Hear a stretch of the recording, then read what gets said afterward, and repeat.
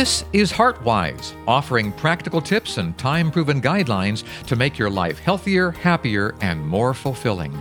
Today you'll learn simple, Bible-based principles for building and maintaining optimum mental and physical health, all while deepening your relationship with your Creator.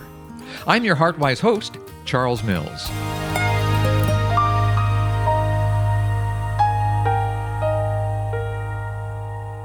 For most of us, eating food is a natural, comfortable, enjoyable thing to do. We prepare, we chew, we swallow, we receive the benefits and added energy, and also, depending on the food choices, the good health of what we just ate.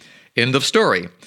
But there are those among us whose story doesn't have such a happy ending. Food to them is something far different, something sometimes sinister and often health-destroying. Our guest today interacts with those individuals on a regular basis. Tammy Beasley is Vice President for Clinical Nutrition Services at a place called Castlewood, and we'll learn more about that in just a moment. Tammy, welcome to HeartWise. Thank you. It's great to be here. Now, let's begin with the basics. What separates those of us with an eating disorder and those of us who don't have one? That's a great question. I think a simple answer would be when the separation comes when food takes on much deeper meaning than just nourishment of the body. An eating disorder is, quote, all about the food, but actually nothing about the food. Food is a symptom. How food is used or not used is a symptom of underlying complicated issues that are occurring. Now, when you say food is the symptom, are there other things that can be equally symptomatic as far as the underlying conditions are concerned? Knowing that eating disorders really have taken on a biological, psychological, and social combination, they're biopsychosocial disease states. Underlying issues that are entwined with anxiety, with depression, with obsessive-compulsive disorder, perhaps with trauma-related events, perhaps with relationships. It really is very complicated, and every individual is unique. We know that there's a strong genetic base.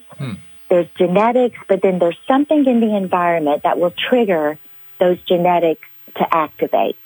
And that's what we are learning even more about with the connection of the brain and how that is deeply connected with the eating disorder behaviors. Just understanding all the studies that have been done with, for example, twins that perhaps were adopted. And if the parents have an eating disorder, do the twins have the eating disorder if there's not that biological connection? And they're finding that really the biology plays a very strong role and can actually override the environment and vice versa.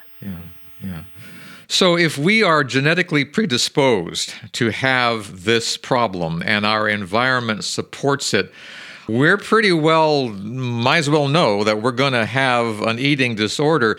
Is there any way of identifying the fact that a person has an eating disorder before they become symptomatic? Is there any way of saying, you're a likely candidate for an eating disorder because? How would you answer the because?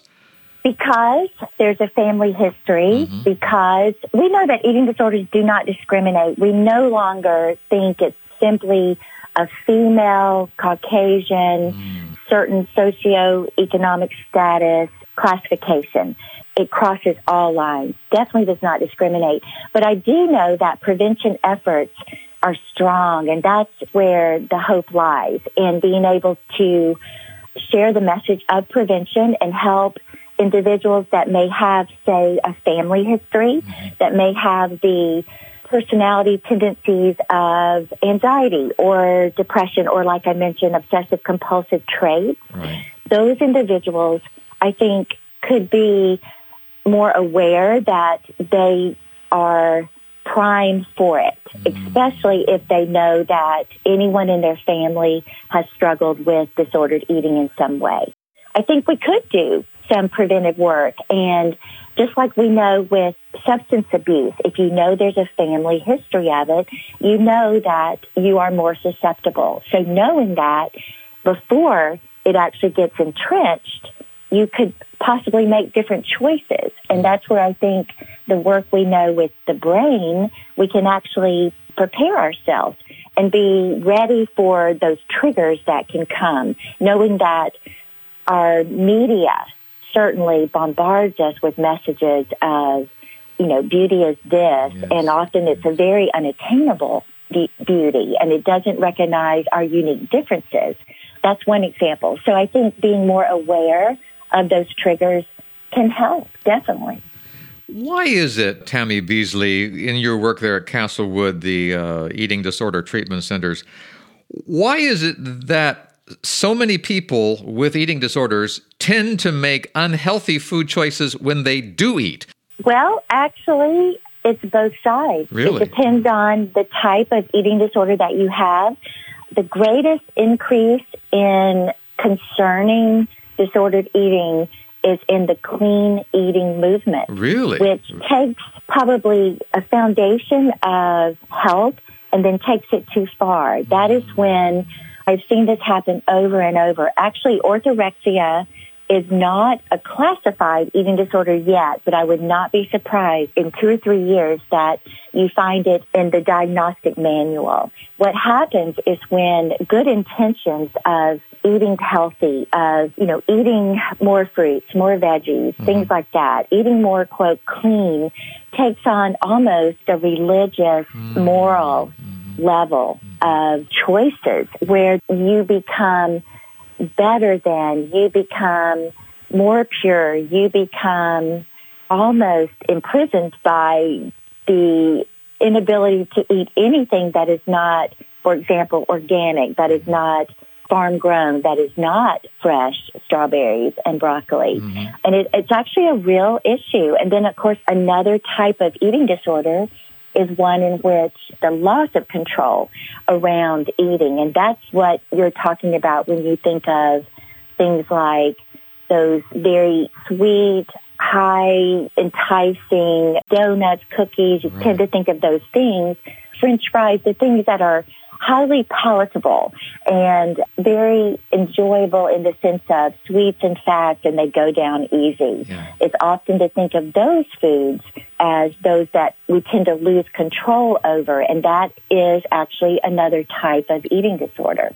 So it really goes from one end to the other end in extremes in how it can be reflected in each individual. Well, like you said, then it's really not the food, it's our attitude toward the food. Am I on the right track? Yes, you are. Okay. It's really the attitude around it. What is it doing for you? Is it a way of escaping, which could be the loss of control and the problem or the stress or the emotions that you're encountering are too much, so it's easy to distract and to fill the holes that those emotions are creating with food.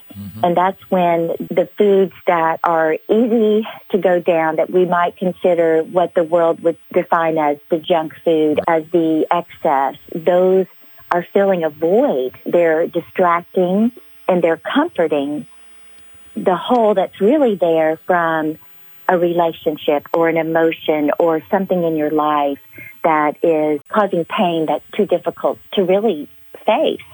Yes. And then the other hand, foods like super clean, organic foods become a way that perhaps you can control your world when you may feel out of control in other ways. Or it allows you to feel that you have the ability to resist the world's temptations. Does that make sense? It does. It does. It's the attitude toward the food. Of course, we hope that people, when they have an attitude toward the food, will come back from that with better food choices because, we can make good choices, we can make bad choices. Now, as the Vice President for Clinical Nutrition Services there, are you sort of on board with trying to get people to eat healthier foods when they do and when they adjust their attitude? In other words, when they come out of the center, are they making better food choices than when they went in? Therein lies the issue. And Castlewood Treatment Centers is unique in that when foods are labeled good and bad, what happens with our clients is they label themselves good or bad because of simple food. And the reality is, carbohydrates, proteins, fats are really all carbon, hydrogen, and oxygen complexes. The body sees them as different variations of a chain of carbon, hydrogen, and oxygen. For protein, you just throw in a little nitrogen. That's what makes it unique. But what's happened with our clients is it's again become a statement of their worth, of who they are. It's taken on a much bigger meaning than food was intended to be. It's overtaken their thoughts. It's overtaken their relationships. It often alienates them from having a good relationship with their friends. They're unable to eat at different restaurants because of the food choices that maybe they feel like they can't control enough, or they don't spend time with families anymore at holidays because it's too scary. They feel like they can't control. So really, we're trying to take away the judgment around all foods and help clients as they heal and learn what the underlying issues are that are triggering their coping mechanisms through the use of foods in some way. As that begins healing, we're also trying to heal the messages and judgment around foods. It's interesting, when you neutralize foods where there's no longer a good, bad list, it gives so much freedom. Mm-hmm. And what happens is then you're able to make choices from a very neutral place. And sometimes your choices may be very emotional. There are times where I may decide, I don't want the brownie and ice cream right now. What I really think I want is an apple and peanut butter. It just, again, it allows no judgment, but allows you to make the choices knowing how different food combinations are going to feel. Yeah. And some will last longer with energy, some will be shorter, and there's a time and a place for both. I think when the judgment is removed and food is just kind of placed on its role as part of life, but not all of life, that's where the healing begins. We're trying to take the judgment away and help them reestablish a healthy relationship with food in that relationship, which then allows them to make choices based on just a neutral place and a healthy relationship versus a feeling that if I have this food, I'm going to be better versus having this food, because food does not really belong as the moral judgment of whether you're a good or bad person. Oh, very, so very that's good. our message. Very, very good. Tammy Beasley, she is Vice President for Clinical Nutrition Services at a place called Castlewood. We'll learn a little bit more about that treatment center.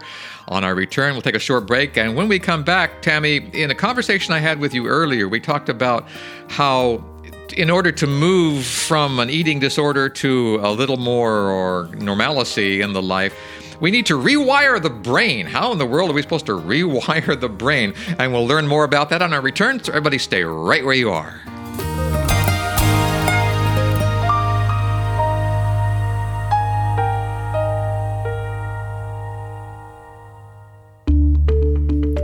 I hurt my knee a few years ago and have considerable inflammation. Any suggestions? I'm Dr. James Markham here with your biblical prescription for life. Let's look at Mark 15:24. Therefore I say unto you, what the things soever you desire, when you pray, believe that you receive them and you shall receive them. So prayer is a crucial ingredient for any aspect of our health. Other things that might help from the Bible: rest, water, nutrition, physical therapy. Inflammation can respond to things like ginger, almonds, and walnuts. If this helps, great. If not, a short term of medication might be needed. Well, the biblical prescription I want to start with for all health issues is a biblical prescription of prayer and believing in the healing power of God. If you have more questions, go to our website. That's heartwiseministries.org. Heartwise with Charles Mills is brought to you by supporters of Heartwise Ministries. We are so grateful to be able to follow Christ's example of caring for others' physical needs and then encouraging them to experience a restorative relationship with our Heavenly Father. God intended for life on earth to be immeasurably better than the world we live in today, and He wants to restore His vision for this world one heart at a time. Consider becoming a Heartwise partner and help others catch the vision of what Christ wants to do in their hearts today by visiting us online at heartwiseministries.org.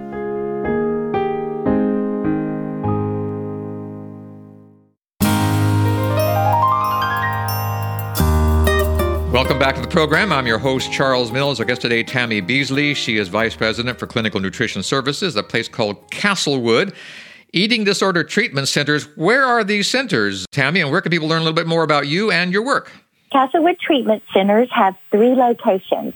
We have a residential treatment center, which is a higher level of care, where clients who really need that 24/7 support can go. We have St. Louis, Missouri, and we also have a partial hospitalization program and an intensive outpatient program there. And those are different levels of care that as you heal and get stronger, we are giving you more autonomy as you step down the levels of care. Mm-hmm. We have those same levels of care in Monterey, California, and we have a partial hospitalization program and an intensive outpatient program in Birmingham, Alabama, which is the state that I live in, which you may or may not can tell if I happen to have an accent or not. Just a little. I have been told I do. My y'alls come out kind of frequently. Yes, they do. And we will be opening a residential treatment center in Birmingham in late September, so we're very excited about that. All right. You can find out more about Castlewood Treatment Centers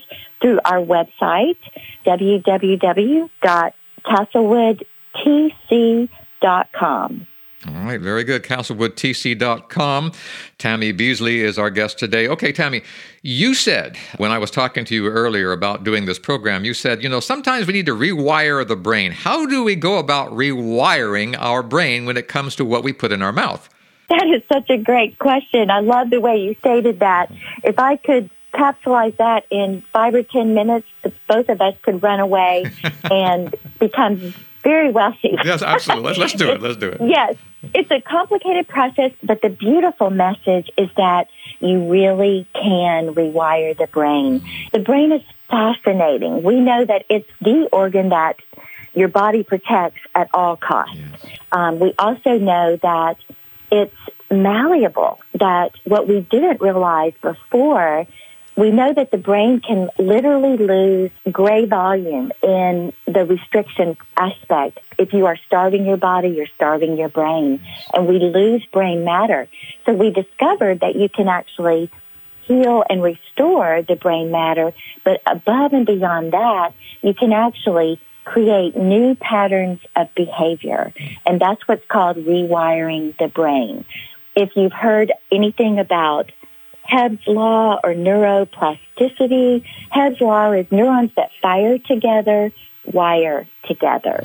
So just like negative habits that hurt you, the more often those are repeated, it's like a path gets wired into your brain and becomes like a default pathway.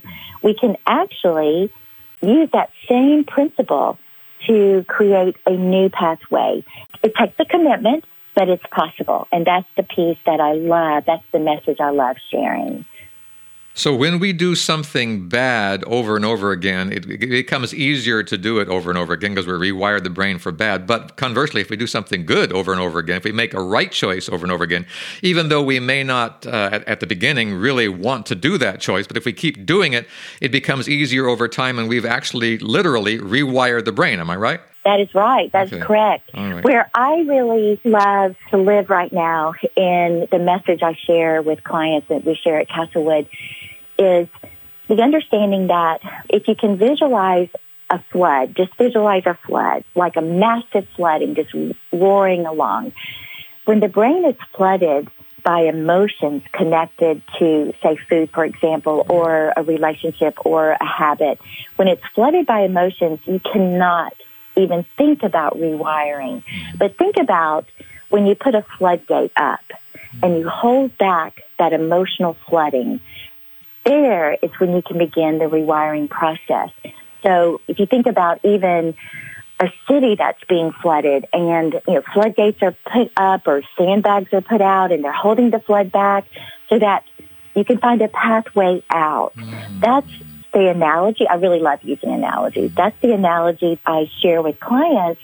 What can we use as a floodgate to hold the emotions back so we can begin practicing a new way of doing this same habit, if that makes sense? And some of the floodgates that I will share with clients that help in the process. Say, for example, if binging, the out-of-control eating, is something that you're working to recover from. Holding the emotions back, the first floodgate would be meal timing, making sure you don't go long hours between eating during the day. That is an automatic setup that the binge is going to physiologically occur. You can't, willpower is just a non-issue at this point.